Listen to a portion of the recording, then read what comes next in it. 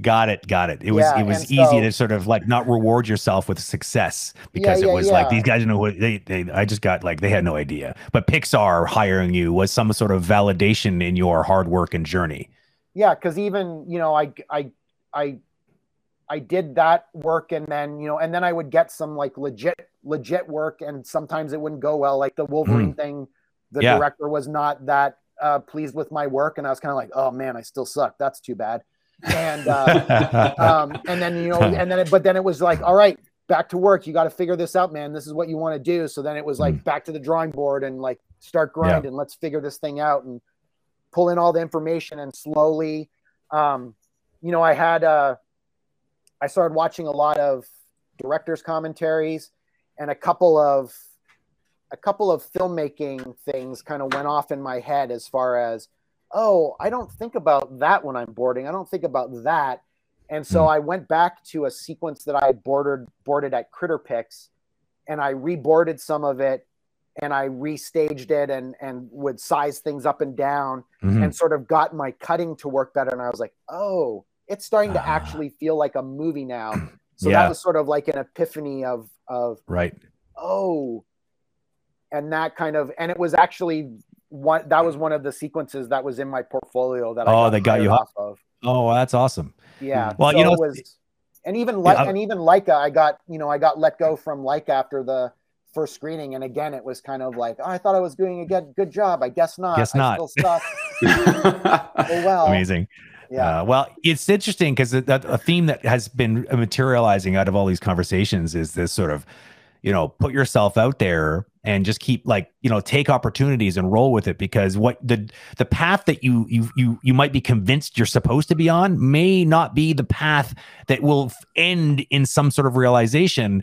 It may just be the path that brings you to the truth path. Like you're Yeah. not always, very rarely do people start in this one path and they stay on it the entire lives. Yeah. Like, especially in these creative industries, it's the people that are able to pivot and to just keep moving forward and following sort of their own ambitions and their own hearts to kind of just accept challenges and keep moving forward. And they Yeah. find themselves after time because sometimes it's just, you don't know. You think, animation is interesting to a lot of people, but it's also, it's like, it's kind of like it attracts a lot of different people, even though they may not be meant for specifically the task of animating. Yeah. Animation industry in general, there are a lot of things. Like I know people that started at Sheridan as animators, and then they moved on to become like background painters because they get Hmm. exposed to that in the class, but they don't really kind of dig into it. And then, but eventually they do. Like there's so many things that might, like, that niche may materialize, but it may take a while. Yeah. I think It's there's a benefit to, you're coming out of school, you want to get hired by the big studio, and you want that sort of dream job.